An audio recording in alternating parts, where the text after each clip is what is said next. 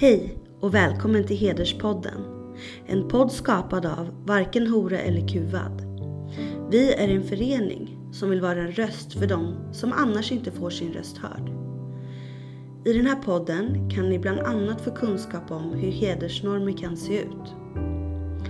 Vill ni veta mer om hederskultur så tipsar vi om att beställa vår metodbok Respektguiden. Den handlar om hedersnormer och vilka rättigheter de som är hedersutsatta har. Ni kan också läsa Varken hora eller kuvads rapporter 11 och 1200 som kartlägger hedersförtryck i socioekonomiskt utsatta områden i Stockholm och Göteborg. Vi har också en tidning, Förortsfeministen, där vi skriver om hedersnormer och mycket annat. För att ta del av det jag precis nämnt så kan ni besöka våra sociala medier eller vår hemsida www.vhek.se. Där kan ni även hitta tidigare avsnitt av Hederspodden. Tack för att ni lyssnar och för att ni stöttar vårt arbete. Hej och varmt välkomna till nästa avsnitt av Hederspodden. Jag heter Amine Kakabave och är föreningens ordförande Varken hora eller kuvad. Och idag har vi vår gäst som är Nahid Persson Servestani. Nahid är en dokumentärfilmare och regissör och feminist. Och som gjort första filmen på Fadime Shahindal när Fadime var ungefär 19-20 år. Det är många år sedan, men det är ändå intressant att få börja lite grann med att eftersom den här kampen mot hedersförtryck är Fadimes kamp och efter henne och före henne också det var Pela, och då är det väldigt viktigt att alltid minnas i varje kamp som nu sker, att komma ihåg att de som själva har förlorat sina liv, för att inte tala om vad som händer i Iran idag. Så därför är det så viktigt att alltid minnas både de kämpar här hemma i Sverige men också i andra länder. Så jag välkomnar dig, kära Nahid, till Hederspodden, och tack så hemskt mycket för att du vill ställa upp trots allt som händer i Iran. Både jag och du är dag och natt online för att se och skåda vad som sker där i Iran idag. Ja, tack så mycket, och jag säger också hej till alla som lyssnar. För den filmen som jag gjorde om Fadime Shahindal för många år sedan som heter Min hemlighet har samband egentligen med vad som händer i Iran idag. Det handlar om kvinnor som andra vill bestämma över deras liv, deras kärlek, deras klädsel, vad de ska göra och inte göra. Så det var det handlade om. Jag träffade Fadime när hon var jättekär i sin iranska pojkvän. Men hon fick inte träffa honom, men hon träffade honom i alla fall. Och hon var hotad. Jag kommer ihåg att hon hade någonting runt armen för att ringa till polisen så fort hon kände sig hotad av sin pappa, sin bror och resten av manliga släkten att döda henne på grund av kärlek. Under den här tiden så dog hennes pojkvän när jag filmade, och det var fruktansvärt att hon valde ju att välja sin egen kärlek, att vara en kvinna som många andra kvinnor, och det har ju samband med det som händer i Iran idag. För att jag började filma Fadime, det här är så nära mitt hjärta, för jag har levt i det här samhället, i det mansdominerade samhälle som vill bestämma över kvinnors kropp.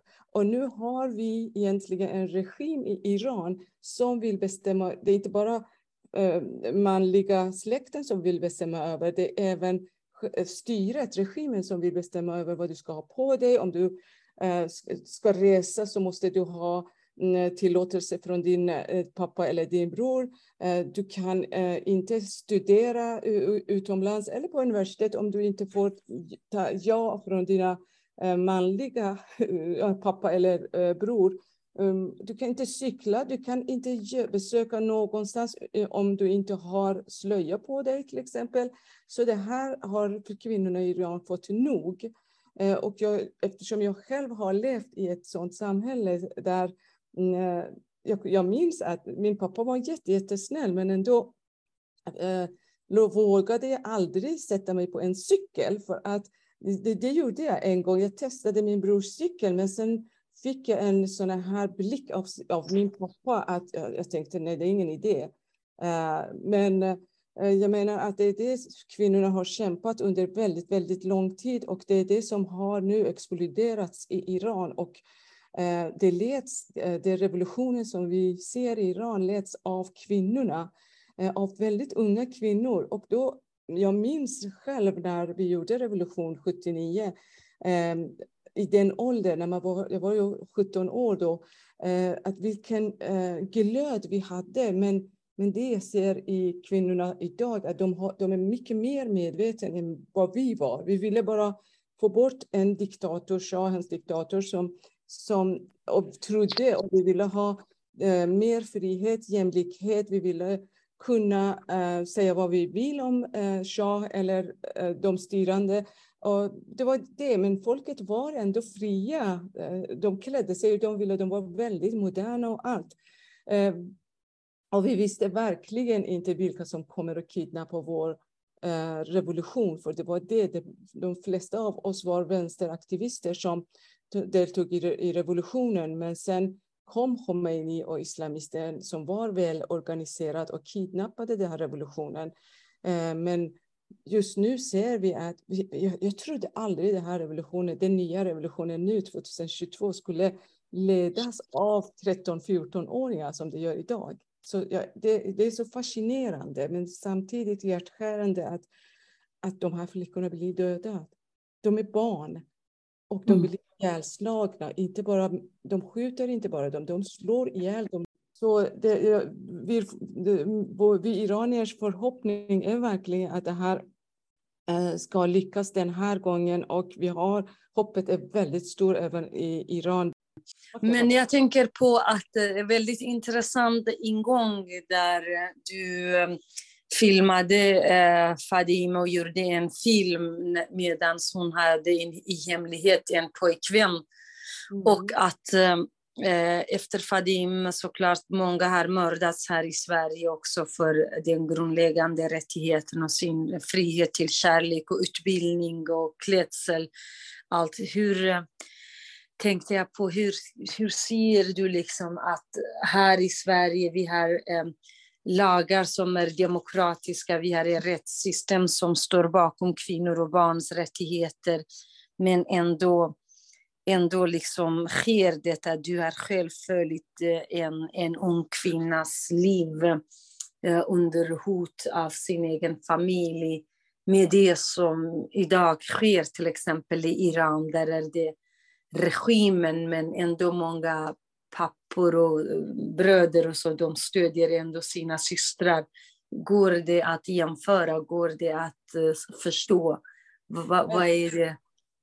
Jag tycker så här, att när jag ser nu att männen står bakom de här unga tjejerna som leder hela rörelsen, så blir jag så glad och stolt, för att jag vet att iranska män har också utvecklats väldigt mycket.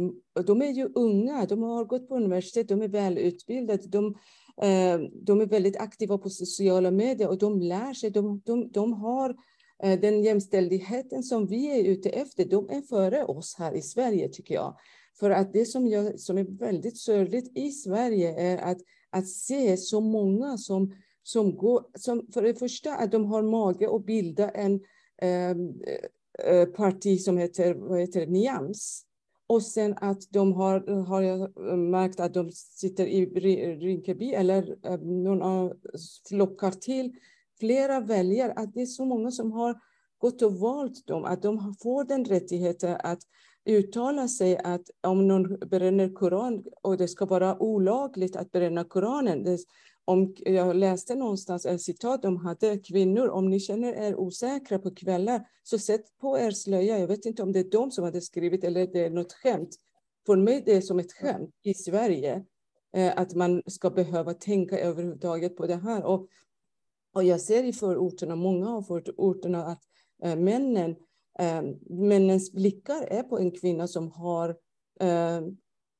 inte täckt sig så mycket som de önskar sig att man ska göra. Och det är farligt. Jag tycker det är farligt för det som Fadime gjorde, kämpade verkligen för sin rättighet. Hon höll tal så otroligt många gånger för andra kvinnors skull också, inte bara för sin egen skull.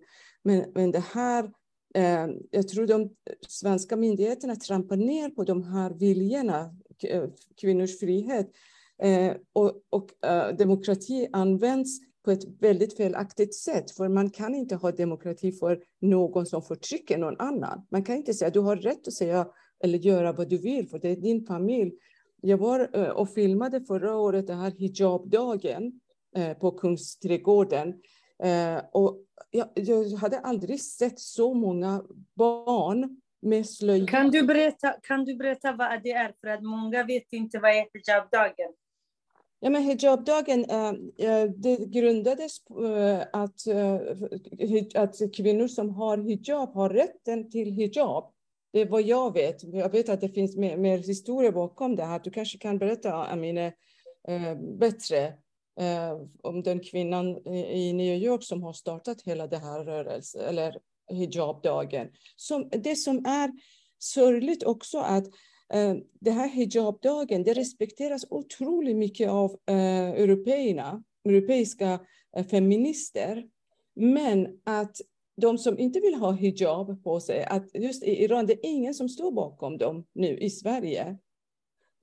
Att feminister i Sverige själva åker till Iran och sätter på sig slöja som Ann Linde och kompani. Alla står i en rad med hijab på sig. Medan våra vänner, iranska vänner, satt i fängelse. Så böjer de sig med slöjan alltid mot mullorna och respektera iranska kultur, säger de. Men det är inte vår kultur att ha hijab.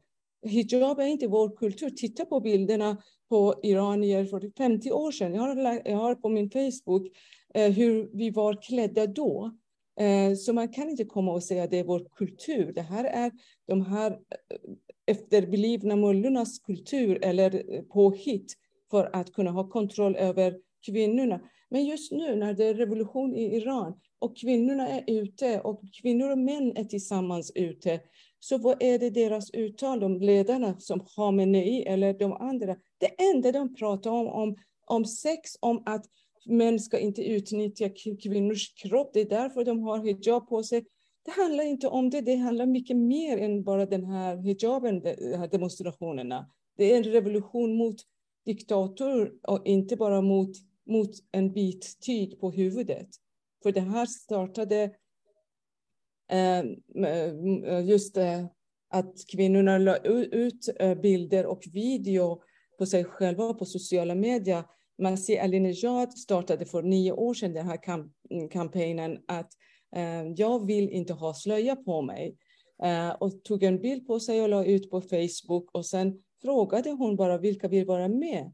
Istället för svar så fick hon tusentals video och bilder på kvinnor som tog av sig slöjan. Och då, det är så viktigt med oss som inte bor i Iran att för Masih blev deras röst. Det var kvinnornas jobb, stora jobbet gjorde kvinnorna i Iran, men det var Masihs förtjänst att det kom ut ur Iran. Så omvärlden fick höra och se vad kvinnorna i Iran vill. Och nu, det är resultatet, kan jag säga. Resultatet av vad de har gjort under 10 år eller längre. För jag har själv gjort en film som heter Prostitution bakom slöjan som jag gjorde 2003, filmade jag i Iran. Och då var det också att hur de utnyttjas trots, bakom slöjan. Vad är det som händer? Hur de kvinnorna utnyttjas sexuellt. Så det är det som är viktigt att veta, att kvinnor har länge jobbat med det här och nu har de fått nog. Nu kan de inte bara stå och bli arresterad, bli dödad för att männen, makthavarna vill att de ska ha slöja på sig. Och det enda de pratar om just nu, om ni har hört Khamenei och de andra, att det handlar om att kvinnor som inte ska skaka hand med män, ska inte göra det eller det andra. De tänker så lågt om kvinnor. Det är välutbildade kvinnor som är så medvetna om politik, om hur ett samhälle ser ut, om frihet framför allt. Om att leva ett normalt liv.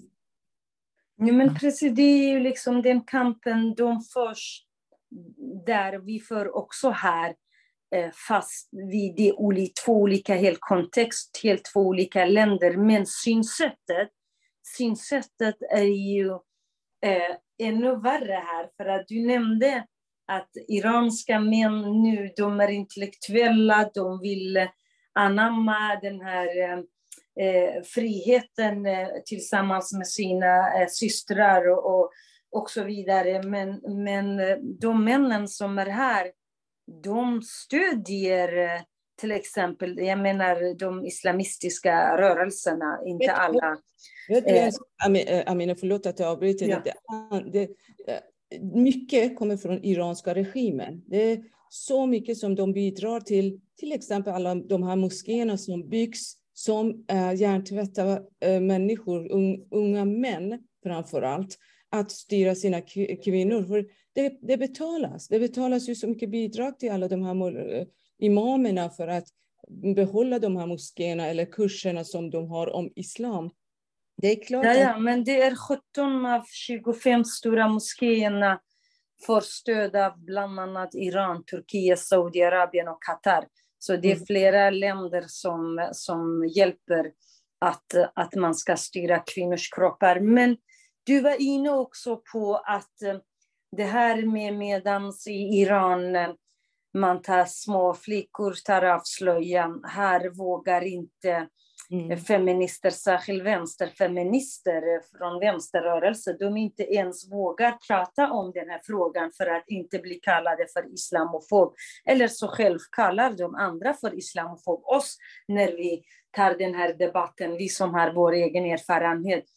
Hur kommer det sig att vänstern har blivit på detta sätt, eller feministerna här? En som Gudrun Schyman, många inom Vänsterpartiet, socialdemokrati, de hade på den här så kallade hijabdagen som du nämnde, de klädde sig i slöja och la ut bilder i solidaritet med de här beslöjade. Jag menar, här pratar vi inte om vanliga kvinnor som själv har blivit äldre och en del hijabister som ändå av motivation de väljer det. Vi pratar om barn i Sverige, huruvida de ska ha självrättighet att bestämma vilken religion de tillhör, vilken klädsel de ska kunna bära. Men de feministerna som annars slår sig för bröstet för kvinnors rättigheter, de ser inte de här barnen att det är förtryck. Barn på dagis, barn, alltså förskola, barn i skola. Varje dag jag går ut från tunnelbanan, jag ser att 6 av 10 flickor som är 6, 7, 8-åringar, de är beslöjade här i Skärholmens förorter. Det är verkligen som vilket annat land som helst utanför Norden. Men varför? Hur kommer det sig? Hur kommer det sig att vissa kvinnor försvarar, till och med i regimen Iran? I regimen Iran finns ju de här kvinnorna, så kallade moralpoliser.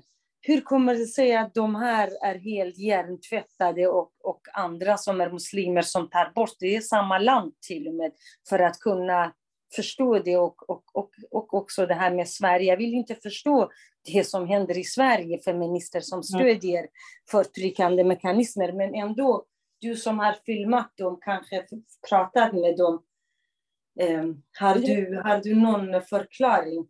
Nej, men det som händer, de moralpoliserna, kvinnliga moralpoliser i Iran, de är med regimen. De är också jobbar med diktatur. Så de har jag ingenting att säga. De är våra fiender. som slår våra flickor som inte vill ha hijab på sig. Men här i Sverige man blir så besviken att de borde ju förstå mer, de här vänsterfeministerna. Förstå mer om att det här är förtryck mot barn. Även mot kvinnor, men kvinnor kan man inte säga så mycket om, för de är vuxna, de kan ju välja de tror att de kan välja sina egna, men det egentligen vi vet, jag och du vet, Amina, att de är också under förtryck. Många av dem väljer inte själva. Men här i vår podd har vi intervjuat flera äldre kvinnor från 30 uppåt. När de har tagit av så har de bott på skyddat boende. Deras söner har velat köra på dem på gatan. Det finns en kvinna som vars alla barn vänder ryggen om henne. Hela familjen. Vi har massor med sådana exempel här i Hederspodden där de berättar och för vår förortsfeministtidningen. Ja, men det är det som vi också tänker på ibland, att vi har flytt från, vi iranier till exempel, vi har flytt från det här förtrycket mot kvinnor, många av oss, att inte vill ha slöja på oss. Och sen kommer vi till ett land som heter Sverige, som ska vara feministiskt land, och sen ser vi att man blir chockad. Du vet, när min kvinnliga släkt, eller när min släkt överhuvudtaget kommer till Sverige och hälsar på, så blir de förvånade. Varför är det så många beslöjade människor här, kvinnor här? Och varför är det så normaliserat? Till och med att butikerna har modeller som har hijab på sig. Det här är ett hån mot kvinnor, mot överhuvudtaget kvinnors rätt att vara fria, att visa vad de är. Varför är lite hår så farligt för män? Varför ska de dölja sig? Även svenskar ska hjälpa de här förtryckarna att förtrycka kvinnor ännu mer med att ha en docka med slöja på sig. Och då, vad ska de här kvinnorna som blir tvungna att ha slöja på sig säga? Ja, men även butikerna i Sverige har slöja på sig. Det är fruktansvärt att den här demokratin används på fel sätt. För hade jag haft det här makten så hade jag aldrig låtit något barn under 18 år ha slöja på sig.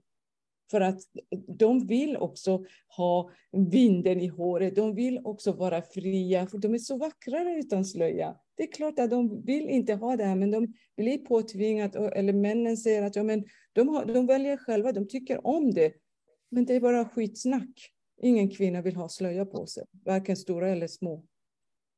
Anders Lindberg som är chefredaktör för Aftonbladet sa på Aktuellt, tror jag var det i alla fall, att han tycker inte att vi ska göra som Iran, att införa slöjaförbud för barn. Då blir det som Iran, det blir kontraproduktivt. Vad tycker du om det? Vadå? Vad sa du? Att vi inte ska ha slöjförbud? Att om vi ska ha slöjförbud så kommer det bli kontraproduktivt. Då kommer det bli som i Iran. Det får bli, jag menar, de som vill ha slöja på sina barn, så får de, ursäkta jag låter som Sverigedemokrat, men att flytta till det land som de vill, som de är så här. Jag menar, om man flyttar till Sverige så man ska ju respektera människors värde och inte sätta på dem en förtryckslöja. Och jag skulle förbjuda på en gång om Amina, jag önskade att du hade ett parti som man kunde rösta på och få bort alla de här slöjorna på barnen. Det första men vi har drivit Frankrike, vi har hjälpt den franska regeringen, varken hora eller kuvader ni putnisumis, sedan jättelänge att man infört i skolan slöjaförbud. Det är vi för, men i Sverige de låter först rasisterna växa. Och de har ju gjort också på bekostnad av små flickor. För att det är ju Sverigedemokraterna säger, det är ju rena islamofobiskt. Men vi vill inte att vuxna kvinnor ska förbjudas i Sverige. Utan vi vill att barn som går i skolan ska kunna ha utan slöja. Barn behöver egentligen alla religiösa tecken borde förbjudas för barn som går i skolan och inklusive hijaben tills man har blivit 18 år. Precis som i Turkiet i kommunala skolor, precis som det har varit, som du sa, förr i tiden i Mellanöstern, i Afghanistan, i Iran, i många länder. Men också idag i Frankrike, den franska modellen, det borde också vara en modell. I så fall kan vi inte säga hela franska samhället är rasister och islamofober. Nej, men det spelar islam får man får tro vad man vill inne hemma hos sig. Det ska inte vara någon moral som man visar på hijabdagen, att en hel dag ska respektera för de som är hijab. Ha hijab på dig när du vill, eller om du vill. Men det som jag också, men inte mot barn, men det som jag också är emot, som jag har reagerat varje gång, till exempel att ha ett programledare på tv med fullklädd med hijab, eller i skolor och på dagis, för att de här är förebild för många andra. Och även om många är emot det här, så jag tycker det är fel att ha någon som har hijab i tv-rutan. Det är helt fel. Vad är det vi vill visa andra, att det här förtrycket är godkänt? Det är okej för SVT eller andra kanaler eller på dagis, för att barn undrar, varför har den här kvinnan hijab på sig? Varför? Hur ska du förklara för är det hennes tro? Nej, för att männen vill ha kontroll över den här kvinnan. Vi måste ju uppfostra våra barn på rätt sätt. Och det kan vi inte göra om det är en kvinna full med hijab som sitter där och lär dem saker och ting. Det går inte. Det går inte i min fria hjärna. Men om man säger att till exempel de här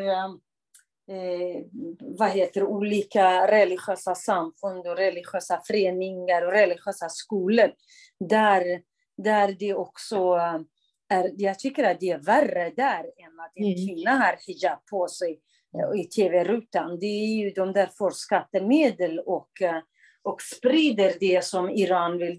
Det kanske du och våra lyssnare vet om, att i den här Shia-moskén där man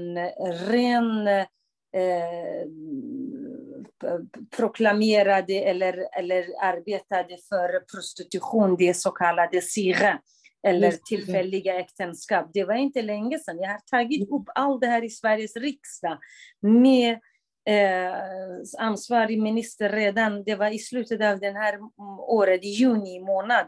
Och då har den avgångna regeringen hade lovat att de skulle förbjuda att till exempel den här sigha eller tillfälliga äktenskap finns. Jag menar, det är inte bara själva slöjan på barn som vi menar att det är fullständigt fel och icke-feministiska rättigheter för barn i ett land som Sverige som har barnkonventionen. Men problemet är att man gör precis den filmen du gjorde, prostitution under slöja, och här också under namnen islam vill de göra prostitution här i Sverige. Hur ser du på det? Du måste vara väldigt frustrerad att du borde göra en film till här i Sverige. Prostitution under slöja. Ja, precis. Prostitution bakom slöjan i Sverige. Ja, precis. Men jag blev helt paff när jag såg det här. Fruktansvärt att här myndigheterna har ingen koll på det sorten prostitution. Fattar de inte det? Det här är prostitution i islam. Så är man, och det är enligt islamsk lag kan man gifta sig med en kvinna för en halvtimme, en timme eller 2 timmar för männens njutning. Och varför ska de inte stoppa det? Har de gjort det? Jag har ingen aning om de har stoppat det här med sigha.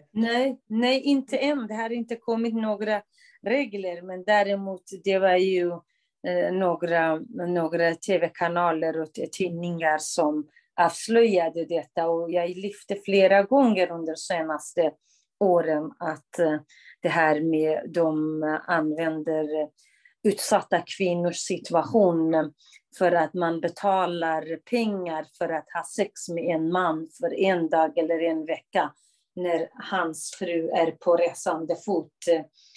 Det var i det fallet, det var den här television, eller det var radion, någon journalist som själv gjorde sig både en man och en kvinna till de här offren eller förövaren. Och då kunde man erbjuda såklart både pengar till kvinnan och sen imamen erbjöd kvinna till mannen här i Sverige. Jag vet, jag såg det. Det är fruktansvärt. Det här är att utnyttja, som du säger, utsatta människor istället för att hjälpa dem på något sätt. För det är de som behöver hjälp på annat sätt, inte att få ännu mera sår i själen. För det får man, det är prostitution. Och att de inte ser sig någon värde i sig själva än att bara sälja sin kropp. För det är att sälja sin kropp. Att enligt Koranen är man och hustru, om man läser en bit av Koranen, då är det okej att ha sex. Men samma kvinna, om hon har sex med någon man utan att läsa det här koranbiten, så kan hon bli utsatt. I Iran kan hon bli avrättad. Men här kan hon bli utsatt av våld inom kanske sin egen krets. Men är det inte hyckleri då? Titta på de här ansvariga inom iranska regimen också. Och imamerna här, de som gör detta, naturligtvis alla imamer gör inte på detta. Så det var en shiitisk imam som gjorde det. Men då att till exempel från Iran och Saudiarabien, när klädsel är förbjudet, kärlek är förbjudet, val av utbildning är förbjudet för andra människor med deras egna barn och barnbarn. De har ju det lyxlivet, precis som jag ännu. Alltså jag och du har inte lyxliv, men det finns ju över- och medelklassen i Amerika och i Frankrike och i London och Sverige. Vad är det här? Vad är du gjorde den här prostitutionen bakom slöja? Är det inte också det här som är detsamma, att de under namn islam gör allt, sina egna barn och barnbarn och släktingar, det är helt okej att de lever precis som en europeer, men för andra kvinnor och andra människor i hemlandet, de ska leva under det här förtrycket. Men det som är intressant, det är hyckleri och dubbelmoral självklart. Men det är kriminellt det de gör i Iran. Men här är hyckleri och dubbelmoral att fortsätta i ett land som Sverige att göra på det sättet. Att göra islam som sin lilla egen kretslag. Men det som är intressant också att allting är i Iran för kvinnor. Allting är förbjuden. Islamisterna påstår att de har vissa sitt hår så kommer de inte hamna i paradiset när de dör, och de gör massa synder och sådana här saker. Men man ser deras egna barn och barnbarn i utlandet. De lever lyxliv. De har allting. De har miljarder dollar. Förstås iranska folkets pengar de lever på. De har stora båtar, de har lyxliv och allting. Och går i bikini. Jag kan visa dig hundratals bilder och video på mullornas barn utomlands som tar bilder på sig själva och lägger ut på Instagram i bikini och allting. Och de lever på, jag menar, det är inte bara dubbelmoral, det är kriminellt mot kvinnor i Iran som bara vill leva normalt. De får inte göra det, men deras egna barn får leva hur de vill i utlandet. Ja, men det är ju det att makthavarna i Sverige eller i väst, det här vill de inte se. De säger inte det här är deras kultur. Vi kan inte säga det. Men så fort vi andra pratar om frihet för vanliga människor, för massorna, då blir vi tillrättavisat att vi är islamofober, vi är rasister. Det är deras kultur, det är frihet, vi kan inte styra. Men däremot mullornas egna flickor och barn och barnbarn, de lever ännu värre än vilken mode som helst i Sverige och Europa. Men vet du vad jag är? Om de kallar oss för islamofobi, det är jag. För jag ser alla de här i islam. Förlåt att det är radikalt, men alla de här sakerna som de gör, det står i Koranen. Jag har fobi för islam, jag är rädd för islam. Och det har jag rätt att vara, och för att jag har sett hur de behandlar människor. Jag har läst bitar i Koranen, och jag vet vad som står om hur man ska behandla en kvinna som inte lyssnar på sin man, eller lagarna går efter Koranen. Så de får Ja, det är politisk islam i alla fall. Det är ju det du pratar om. Ja, jo, men det är sant. Men islamofobi, det är inget fel att ha fobi för islam. Jag tycker inte det. Varför är det så stor grej? För att de som är muslimer får ju respektera andra. Gör de det i Iran, respektera någon som inte tror på islam, de blir avrättade. Det finns de här Sverigedemokraterna och andra rasistiska grupper som använder detta i sina egna syften. Och det tyvärr också gör de det, att utsätta folk för att man tror på någon. För att här vi pratar inte om människors tro, utan vi pratar om det som styr andra människors liv. Ja, men det är därför, det är det jag har sett hittills i mitt liv, att det är islam när jag blivit från min tonåring till nu, så har varit de som har styrt, som islam har blivit politik. Och det är det som, därför jag säger att jag har fobi för det, för att det har förstört våra liv i Iran. För nu vi ska inte heller vara rädda att kanske rasister använder det här till sin egen vinning. Jag kan inte hålla tyst bara för att en annan parti kommer att använda mig mot immigranter kanske. Det är inte det. Det har inte varit en får tycka som de vill utan att vara rädda. Och jag tycker det här, Sverige måste verkligen komma på andra tankar när de hela tiden säger det är vår tradition, det är vår religion, det är man ska respektera. Men varför? Så här är det, när kvinnor åker till Iran så måste de ha slöja på sig. Det spelar ingen roll om det är politiker, och politikerna accepterar att ha slöja på sig. Men varför när iranska kvinnor kommer till Sverige, de kan också säga till dem att vi brukar inte ha slöja på oss. Eller när de har till exempel, de serverar vin till mat, de får ta bort de här vinen om de här politikerna från Iran kommer till Sverige, så får man inte servera vin vid samma bord. Varför accepterar vi alla deras krav och sen går med på deras krav när vi är i Iran också? Det här är dubbelmoral och hyckleri här i Sverige också, att man accepterar. Vill de inte ha vin så behöver de inte dricka vin, men varför ska vi acceptera det? Jag vet inte om ni såg när president Raisi åkte till till UN, till New York. Och då var det en journalist som ville göra intervju med honom, och så satt journalisten med slöja på sig i New York och gjorde intervju med Raisi. Det är så skamligt.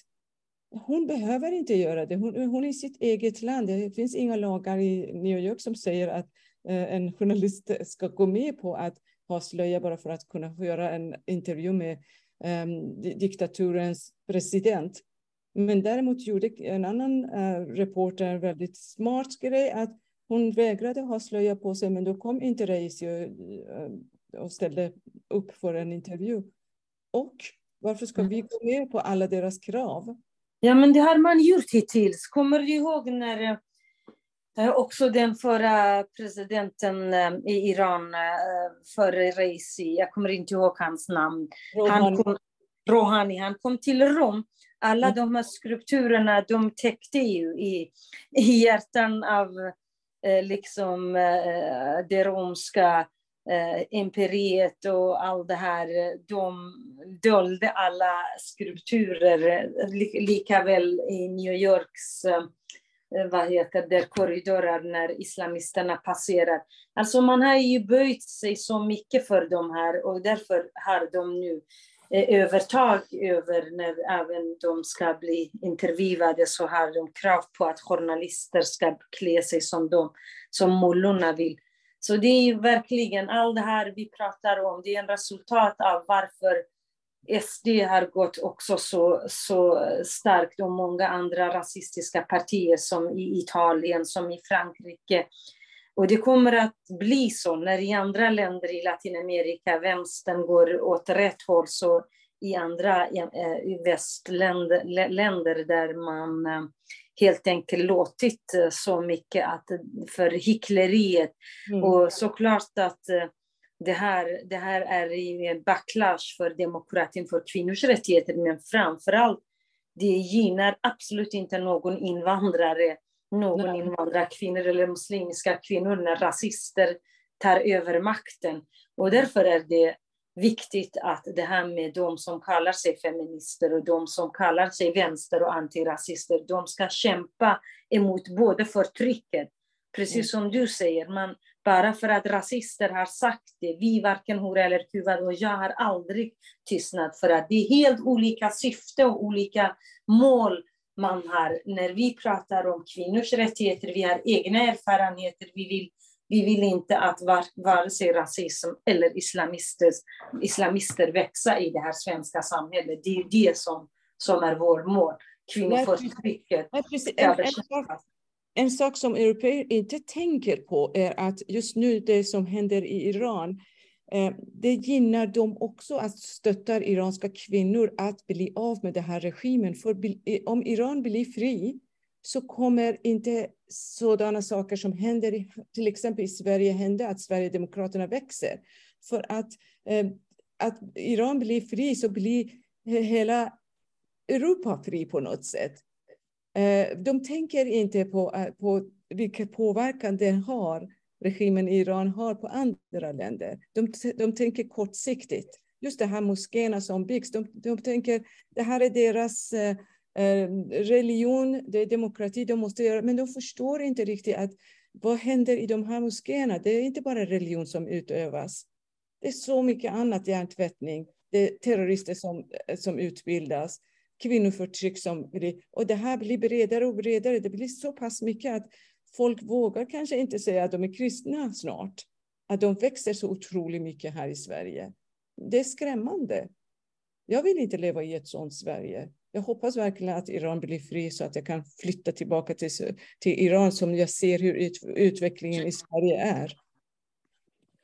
Ja, det hoppas vi också att Iran blir fri och människorna, kvinnorna särskilt, som kämpar dag och natt nu. Vad tror du att det kommer att hända i Iran nu enligt dig? För att det har ju skett också tidigare revolter. Vi vet att den här gången är inte som alla gånger, det är kvinnornas revolt. Det har jag faktiskt sagt sedan senaste 15-20 åren. Om det sker något i Iran, i Mellanöstern, då är det kvinnorna som kommer att göra skillnad. Det gjorde de mot islamisterna i Rojava. Det vet hela världen att kvinnorna gjorde verkligen de bästa insatserna, och nu i Iran, det är de som gör revolution. Och det är också i kontrast med det som sker i Europa med relativiseringen och allt det här vi pratat om. Vad tror du vad kommer att ske i Iran, tror du? Men skillnaden mellan, för det har varit protester flera gånger i Iran, de har lyckats tysta ner alla de här protesterna tidigare, men det har aldrig varit så utbrett som det är nu. Att det har aldrig gått så långt som nu är vi i 4:e veckan, och det går ner i åldrarna. Först var det studenter och sen blir eleverna och tonåringar, 14, du vet, de som är ute mellan 11 till 20 år, de flesta. Och de är arga. De är den ålder att de förstår vad frihet betyder. De vill inte ha, de är starka. Och just nu, jag är så glad att det är just kvinnor som leder den här kampen. För det finns ju andra, som mujahedin, andra grupper som är islamister också, som har hijab på sig men är mot islamska regimen. Och den här gången, för de har alltid lagt sig i alla protester i Iran, att de trodde att de kommer snart få makten i Iran om regimen faller. Men den här gången är de väldigt tysta och de har inget att komma med. Det är kvinnors makt eller kvinnors revolution som ingår i alla grupper. För de andra protester som var, det var antingen studenter, eller det handlade om ekonomi, eller det handlade om arbetarklassen. Men den här gången är alla ute. Det handlar om frihet, det handlar om att de vill bara ha ett normalt liv. Det spelar ingen roll om de är studenter eller äldre, eller alla är ute. Och de uppmuntrar just äldre i min generation att kom ut, varför är ni rädda? Och det är så fantastiskt. Och det är verkligen synd att jag och du, Amine, inte kan vara där. För jag önskade att jag var på gatorna nu. Jag sa till min bästa vän som går ut varje dag att tänk om jag också var i Iran och vi gick tillsammans ute. Vilken känsla att vara där än att vara här. Så långt borta och försöka kämpa. Ja, exakt. Om jag och du var där, då skulle vi bli skjutna direkt för att vi är från utlandet.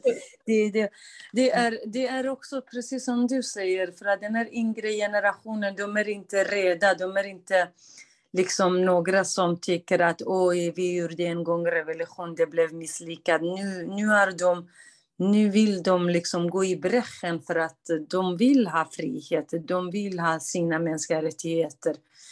Det är jätteviktigt och det var ju liksom så bra att vi hade den diskussionen relaterat även här hemma till Sverige och det som pågår här, även om det är långt kvar att feminister i Sverige skulle gå ut och ställa sig på kvinnornas sida. Jag har faktiskt väntat att många internationella organisationer som Rädda Barnen, som Unicef, som Amnesty, många andra som skulle kräva att upphäv könsapartheid, upphäv till exempel slöjeförbudet i Iran, i Afghanistan, i Saudiarabien. För att hade man gjort det så skulle man ha någon hopp om att västvärlden skulle stå bakom folket, precis som de stod bakom de svarta i Sydafrika mot apartheid. Det var ju rasistisk apartheid, men här är det könsrasism i Iran och Afghanistan, i Saudiarabien. Men man är helt tyst om det som sker. Förutom att vanliga människor, som sagt, som inte kanske är som de... Men tror du inte, Amina, att det gynnar de som är tysta, européerna? Varför ska de ha ett fritt Iran när de kan få oljan mycket billigare av mullorna? Jo, men det är ju, jag tänker att kanske feministerna och de här rättighetsorganisationerna, de skulle ändå kunna uttrycka sig nu när det är faktiskt dags, när nu unga flickor som vi pratar om, 11-12-åringar är på gator. Det borde vara dags att de skulle stå bakom de här flickorna. Men makten och myndigheter och politiker, det är ju sant. De hellre vill ha Irans olja och gas nu när det här kriget också pågår i Ukraina. Och det är också en hyckleri att när det gäller väst, då kan man säga hur mycket man vill. När det gäller öst så är man helt tyst. Verkligen. En annan sak som är viktig, tycker jag, är att till kvinnor som blir tvingade att ha slöja på sig här i Sverige, att få inspiration av kvinnorna i Iran.